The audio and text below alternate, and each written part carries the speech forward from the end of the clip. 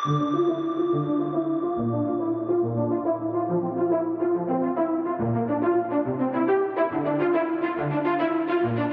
is the Multi-Faith Matters podcast. I'm your host, John Moorhead.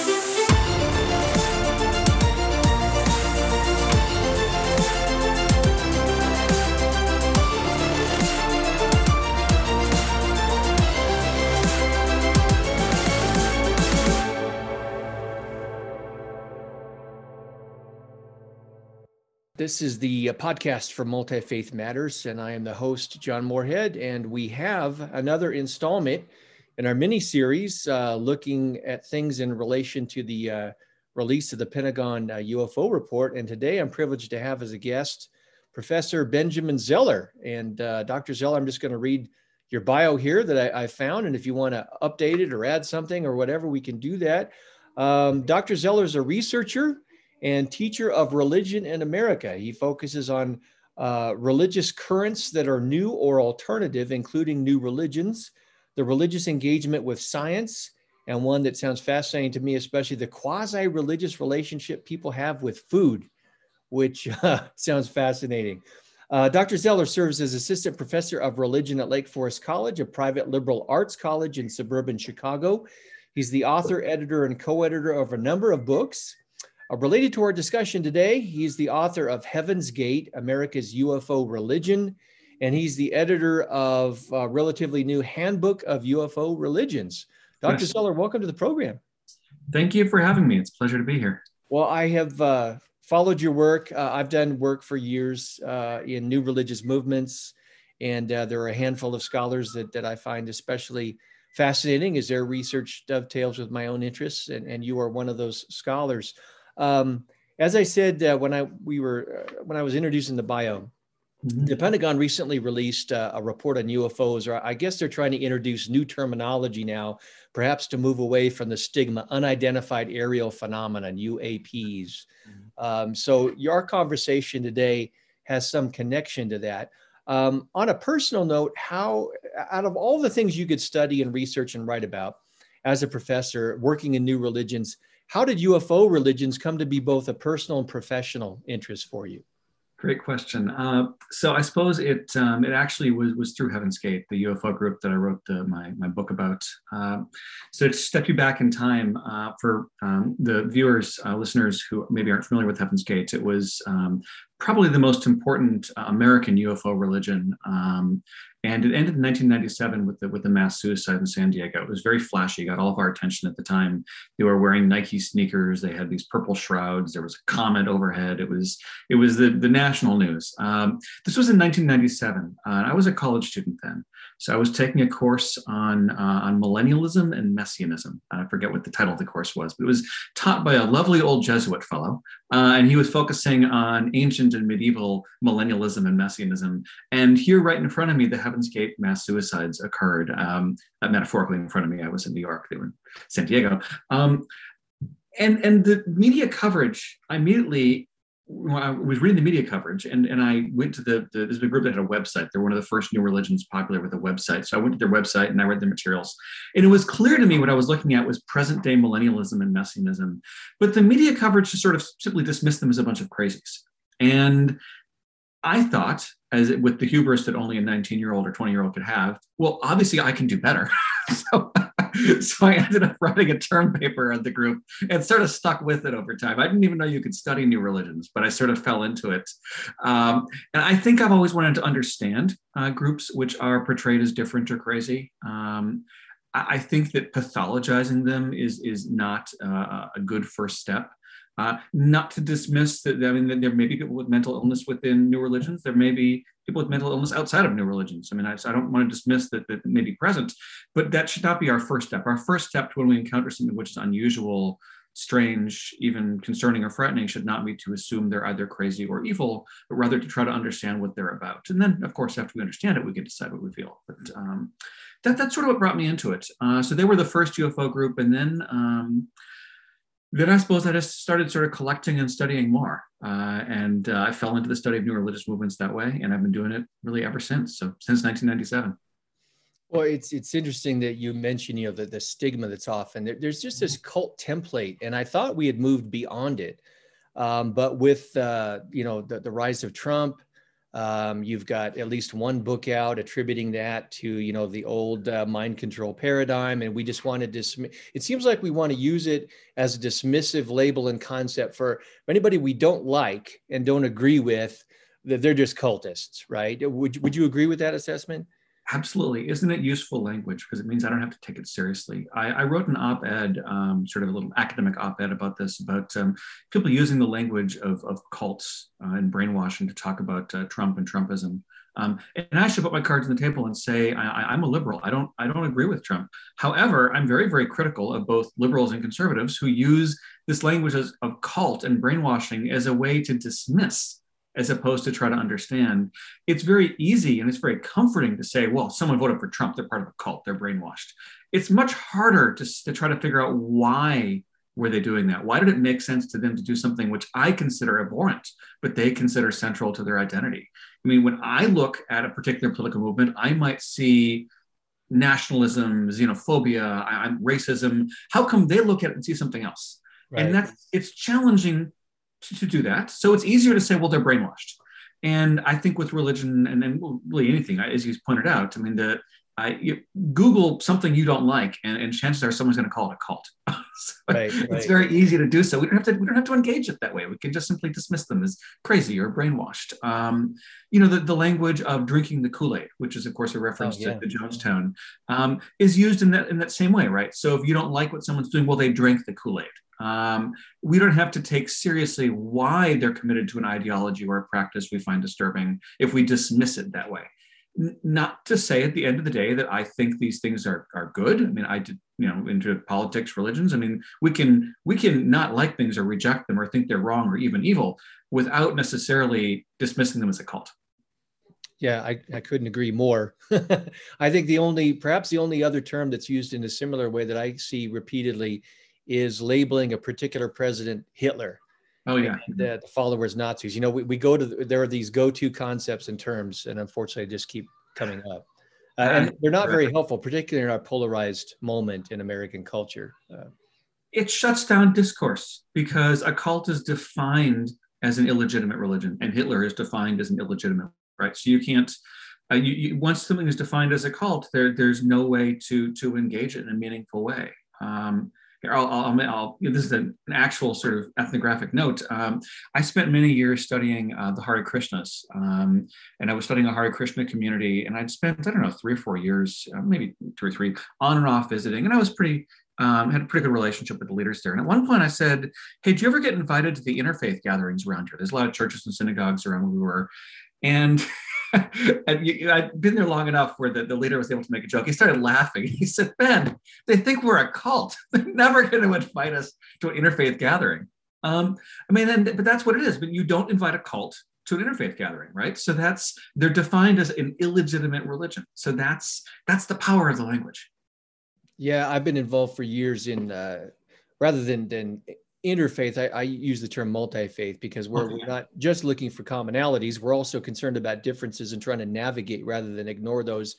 But doing that from a religious community with members of new religious movements, I often get stigmatized that you're legitimizing them, they're evil, they're satanic, and therefore they're the object of either shunning or evangelism or something. Make them us, and then it's okay. But to have a conversation and retain difference is simply a no-go area. So yeah, it's tough working in the field of new religious movements. Now, I found an article of yours that was really interesting at the Nexus of Science and Religion, UFO religions, and it was from Religion Compass. In your bio, it says that you're interested. One of your research areas is the intersection between science and religion. Some in the academy would say those two don't mix.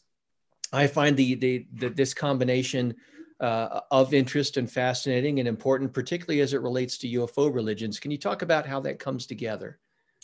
Yeah. I should say, so actually my dissertation topic many years ago, I did my PhD at University of North Carolina, Chapel Hill, was on new religious movements in science. And I was looking at the way in which 20th century new religious movements, so really in the 1960s, 70s, 80s, were engaging science as in their intellectual work. I was less interested in the sociology of the new religions than I was in sort of the content and what were they actually saying. And one of the arguments I had there was that in the 20th century, at least, late 20th century, new religions had to engage science because science was central to our society. Science was central to our civilization. Science is central to who we are as a culture.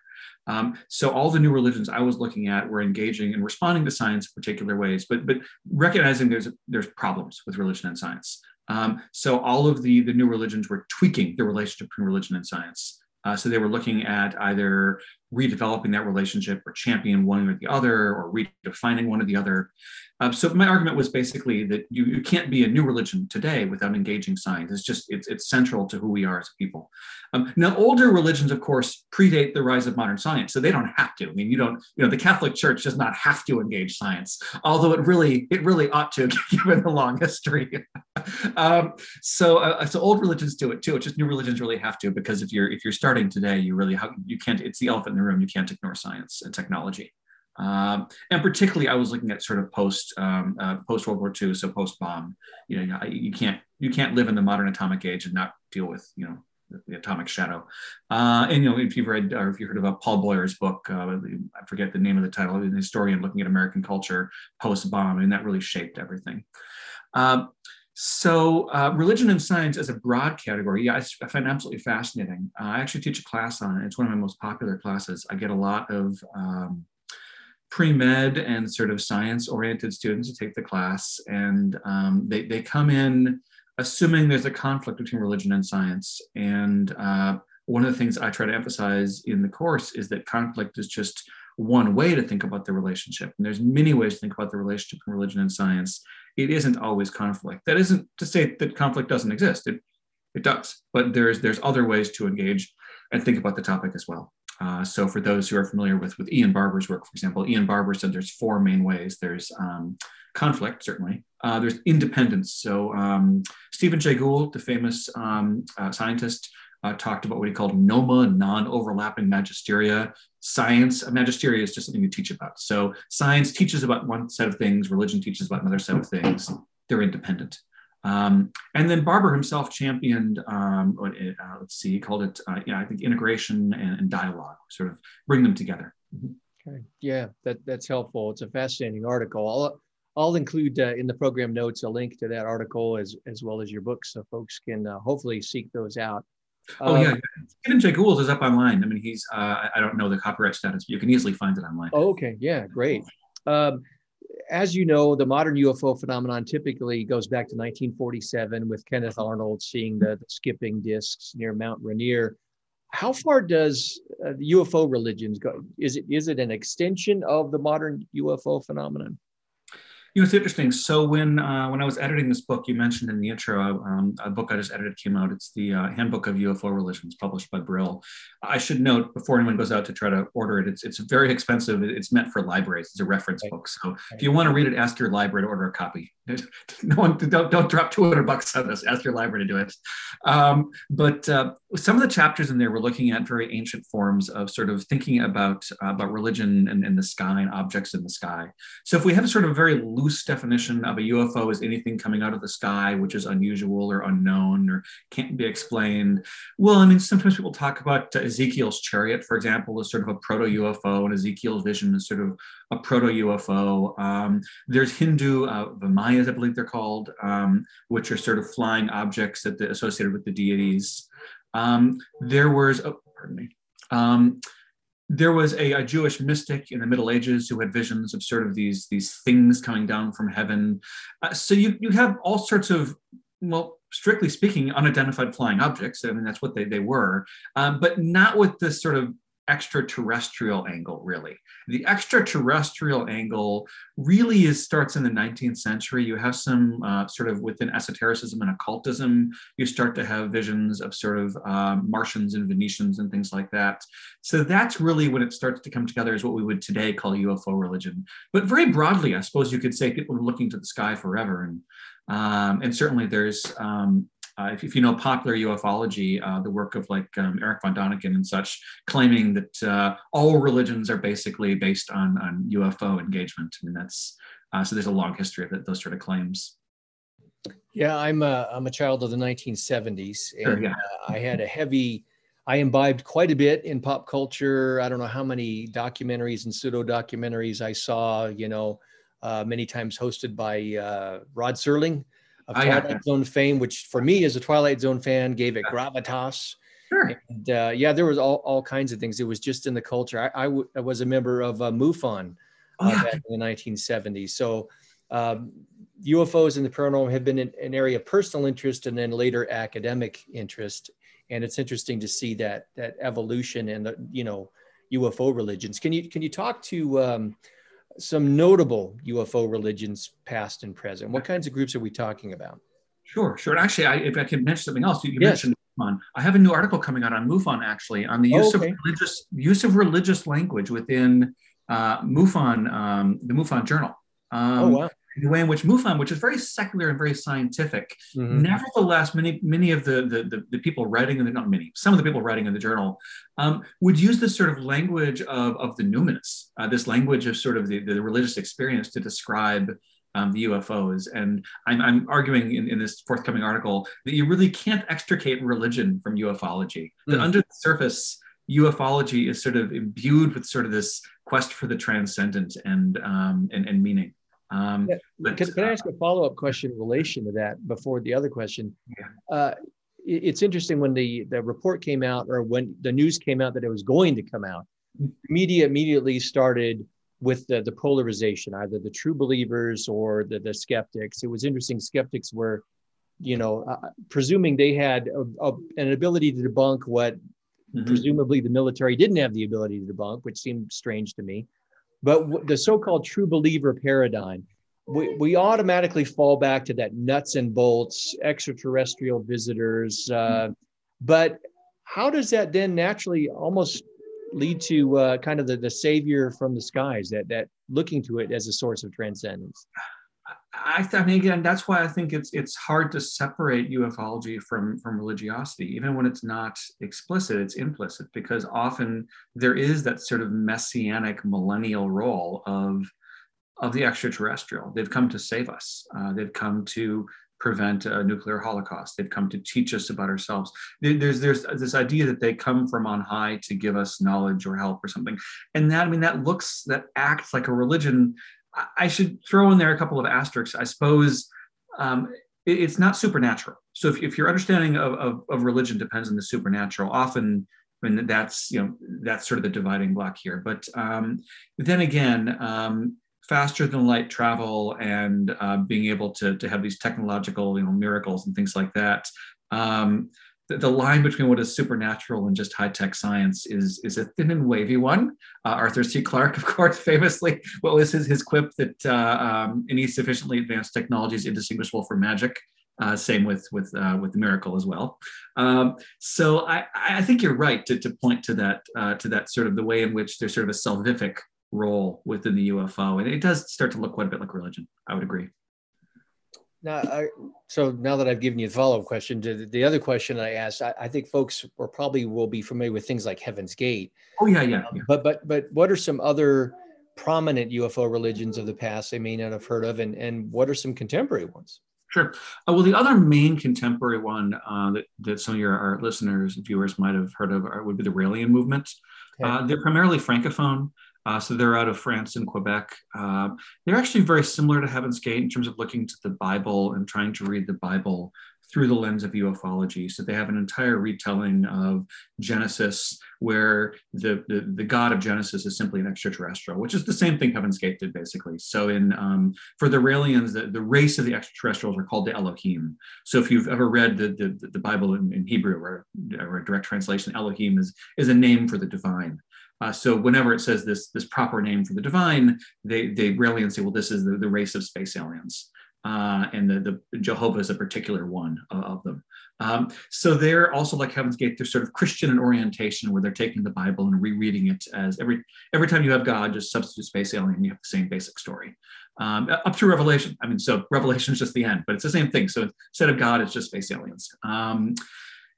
So there's sort of the other big one.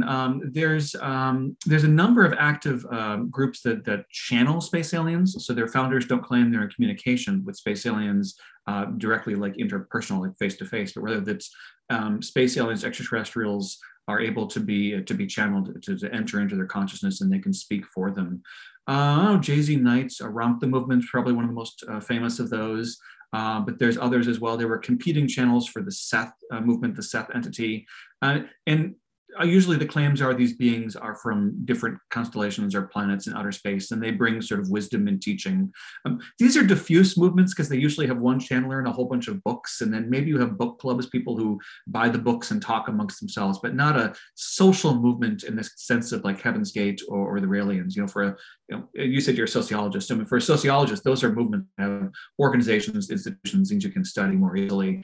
The channelers tend to be well, to use Rodney Stark's old model, those are the audience cults or the client cults, they're called, where there's the one central figure and they sort of publish stuff and send it out.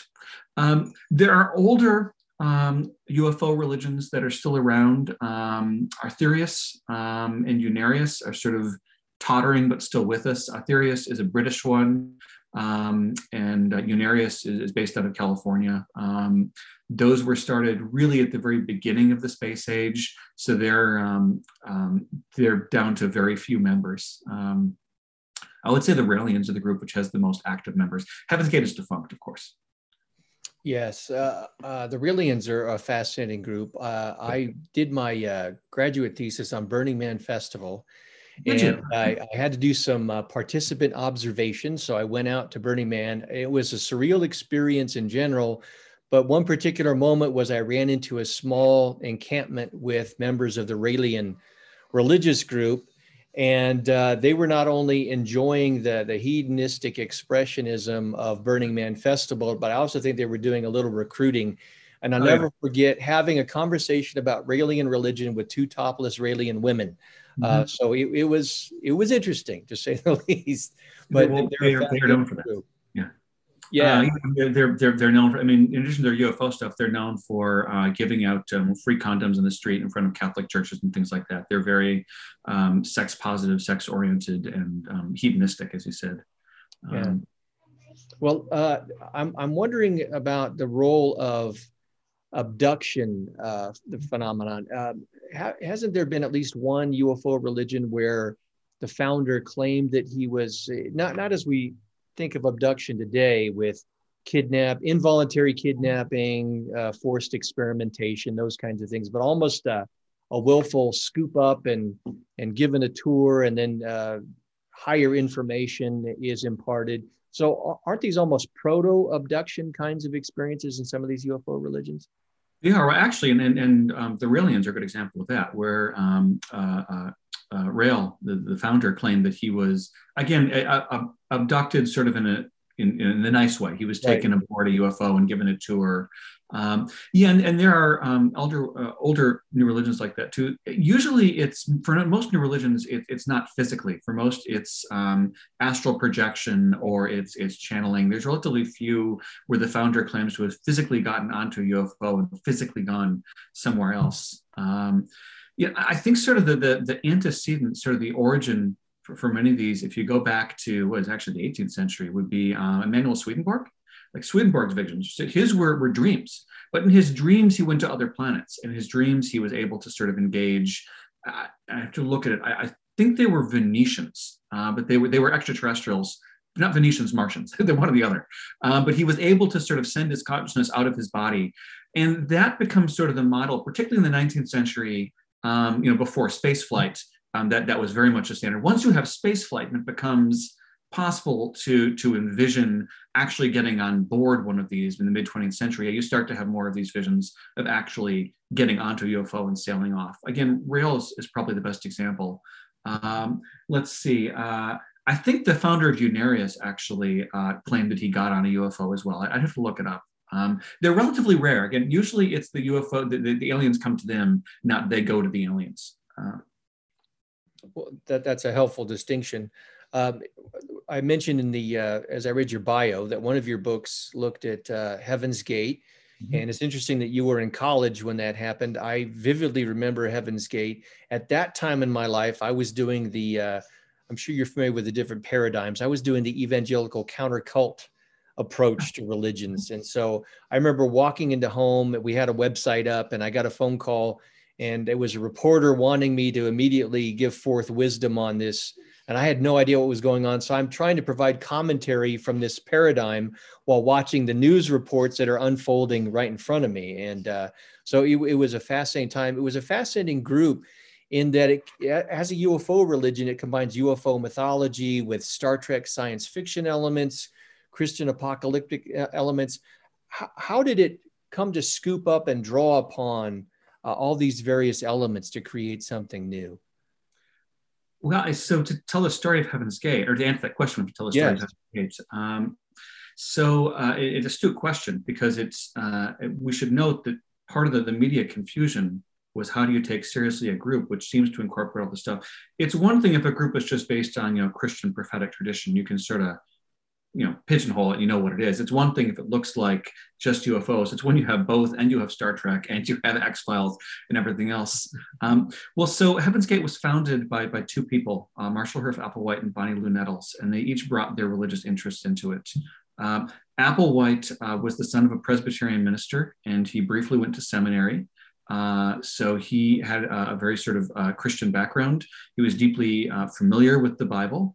And although he ended up reading it through the lens of the UFOs, nevertheless, sort of Christianity sort of never left the center of his vision. So when push came to shove, he would go back to the Bible. Bonnie Lou Nettles, although she had sort of a vague Christian Baptist background, in fact was more into theosophy. She was a member of the Theosophical Society of America, interested in what we would call today the New Age movement. She was a channeler, so she believed she could channel the spirits of space aliens or the deceased, and she was an astrologer. So she was part of sort of that subculture. And you put them together, and that helps explain why do you have the Bible, but also you have space aliens? Why do you have channeling? Because the Heaven's Gate accepted channeling as well.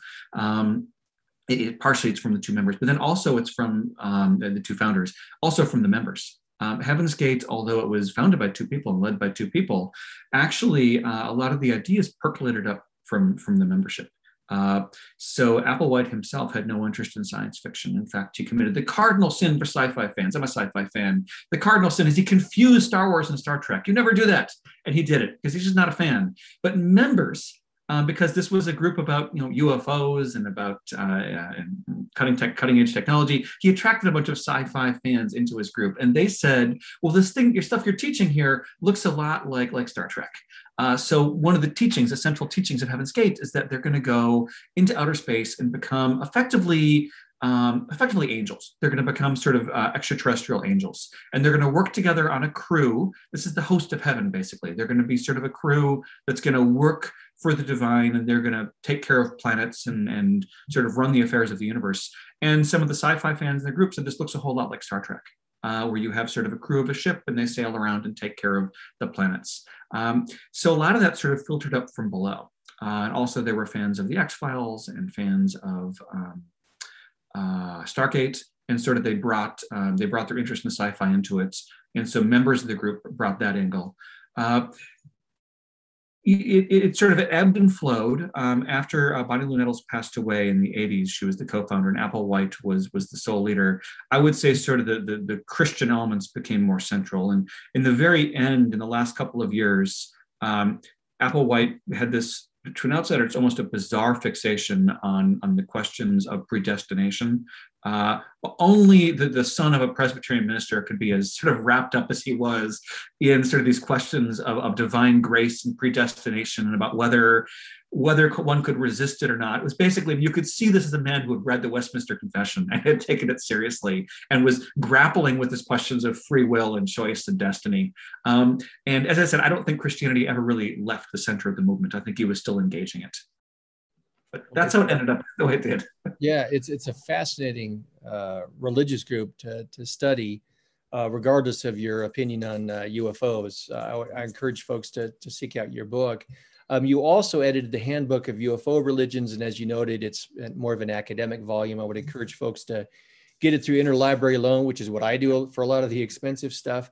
What I like about it is it has a global focus. It discusses new religions focused around UFOs, and it also has an interdisciplinary approach to the subject matter. Can you tell us a little about how it came about and what you were trying to accomplish with it? Yeah, it came about because I have my UFO shelf at work where I keep getting asked to write sort of chapters and articles on UFO religion because there's relatively few of us who focus on it, and the number of books on the topic is relatively few, and they're getting pretty old. So Christopher Partridge has a great edited collection, but it's got to be 15 years old by now. Jim Lewis has a great one too, but that's got to be 20 years old by now. And there's a couple of anthropologists who have some nice collections as well. One, I'm blanking on their names, but there's at least two anthropologists who've worked on the topic.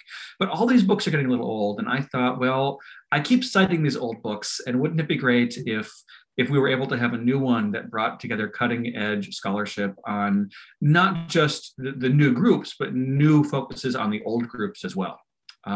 So, for example, Mikhail Rothstein writes a chapter for the handbook on the Artheria Society, which is an old group, but he's taking a new approach. He's taking a ritual studies approach to it. So he brings sort of a new focus to sort of the way that ritual works within this movement. So that's really where it came from. Is I emailed sort of the 20 or 30 people I knew who were working in the subject area and said, I want to put together a book. Are you interested? What are you working on? And then I found some other folks too. I sort of emailed around, and I used social media, and there were some young scholars who were just starting off, who got engaged in the project as well. There's a younger scholar from Sweden who works on UFO from a folklorist angle. So folklorist who is looking at UFO folklore and the way in which ideas about UFOs and visitations and abductions spread through folklore. So that's a great new addition to the scholarship. So I'm really, really proud of it. It's the work of several years. And of course, it was during the pandemic, so everything got slowed down. So it should have been out, a year ago, but we got to it eventually. Well, it's a great book. If I encourage folks to pick it up. Would you say, without rendering a judgment on whether or not the UFO phenomenon is real, doesn't it function as a contemporary mythology, even a religious mythology for us? I think it does. I think there is a strong mythic element to it. And in some ways, I go back to actually the work of Carl Jung. I mean, Jung pointed out that the UFO is the modern myth, right? And I'd butcher the German if I try to say it, but that's a direct translation. The UFOs are a modern myth. And he wasn't thinking myth as in something which is fake. I mean, anyone who studies Jung knows how important he took the idea of myth. Myth is what gives meaning to our lives. And so he wasn't being dismissive.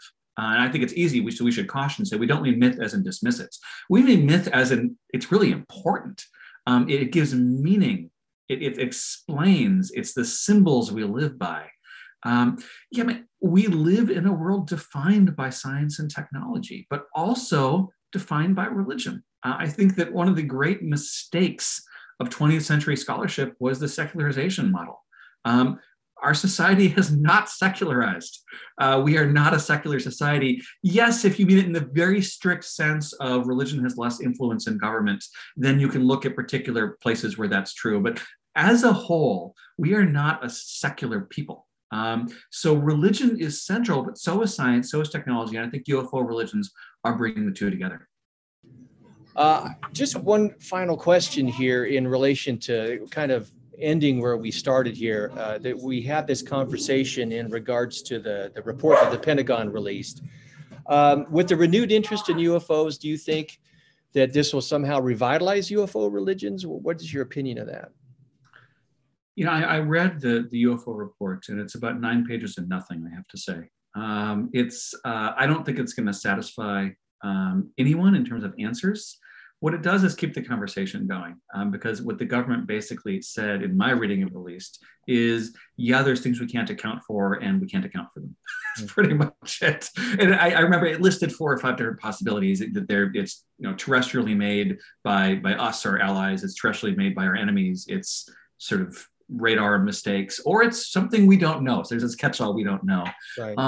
And I think that those who are believers will seize on that sort of catch-all that we just we truly don't know. And if you are a believer, you're going to read this report and say, look, the government spent many hours and many millions of dollars trying to figure out what these were, and they couldn't answer it.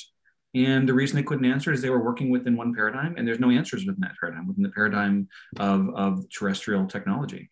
And I think that believers are going to look to this, and it's going to support them. So yes, I think for those who are prone to belief.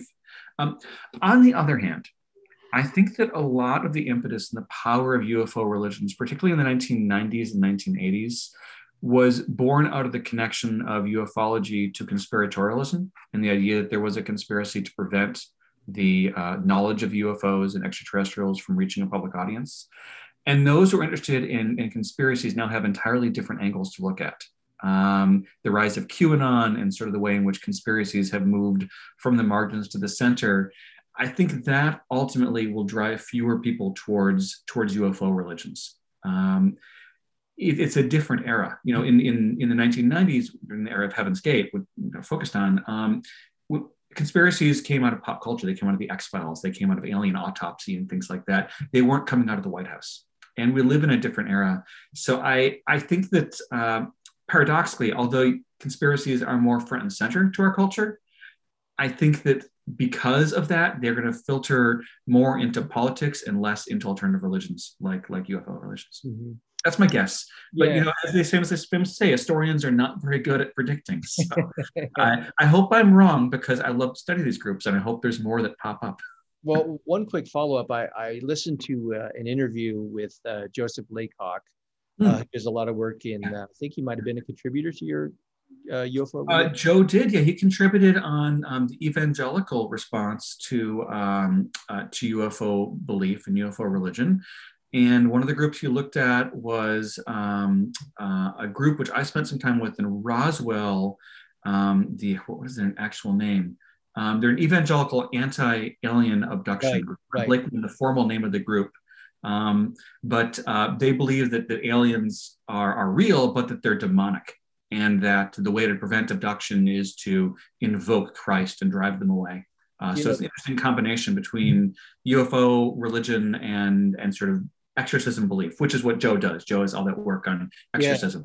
Yeah, Joe was giving an interview to an Interfaith podcast on his book on the Satanic Temple. Oh yeah. And he just relayed a personal anecdote about a friend of his that he hadn't seen for years, who invited him to come. They were going to go to the beach or somewhere and sit and meditate and try and have kind of a contactee, a UFO experience. So I wonder if perhaps maybe the shift will be not so much the development of UFO groups and formal institutionalized kinds of religions, but more individualized appropriation of aspects of UFO religion. Any response to something like that?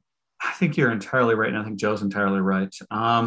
So just a few weeks ago, I happened to be visiting my parents in Colorado. We were driving down to the Great Sand Dunes National Park, and I saw in my guidebook that we were driving past the UFO Watchtower. I said, we've got to go to this. So we pulled over on the side of the road to the UFO Watchtower. And the UFO Watchtower is just that. It's a structure where you can get up and look.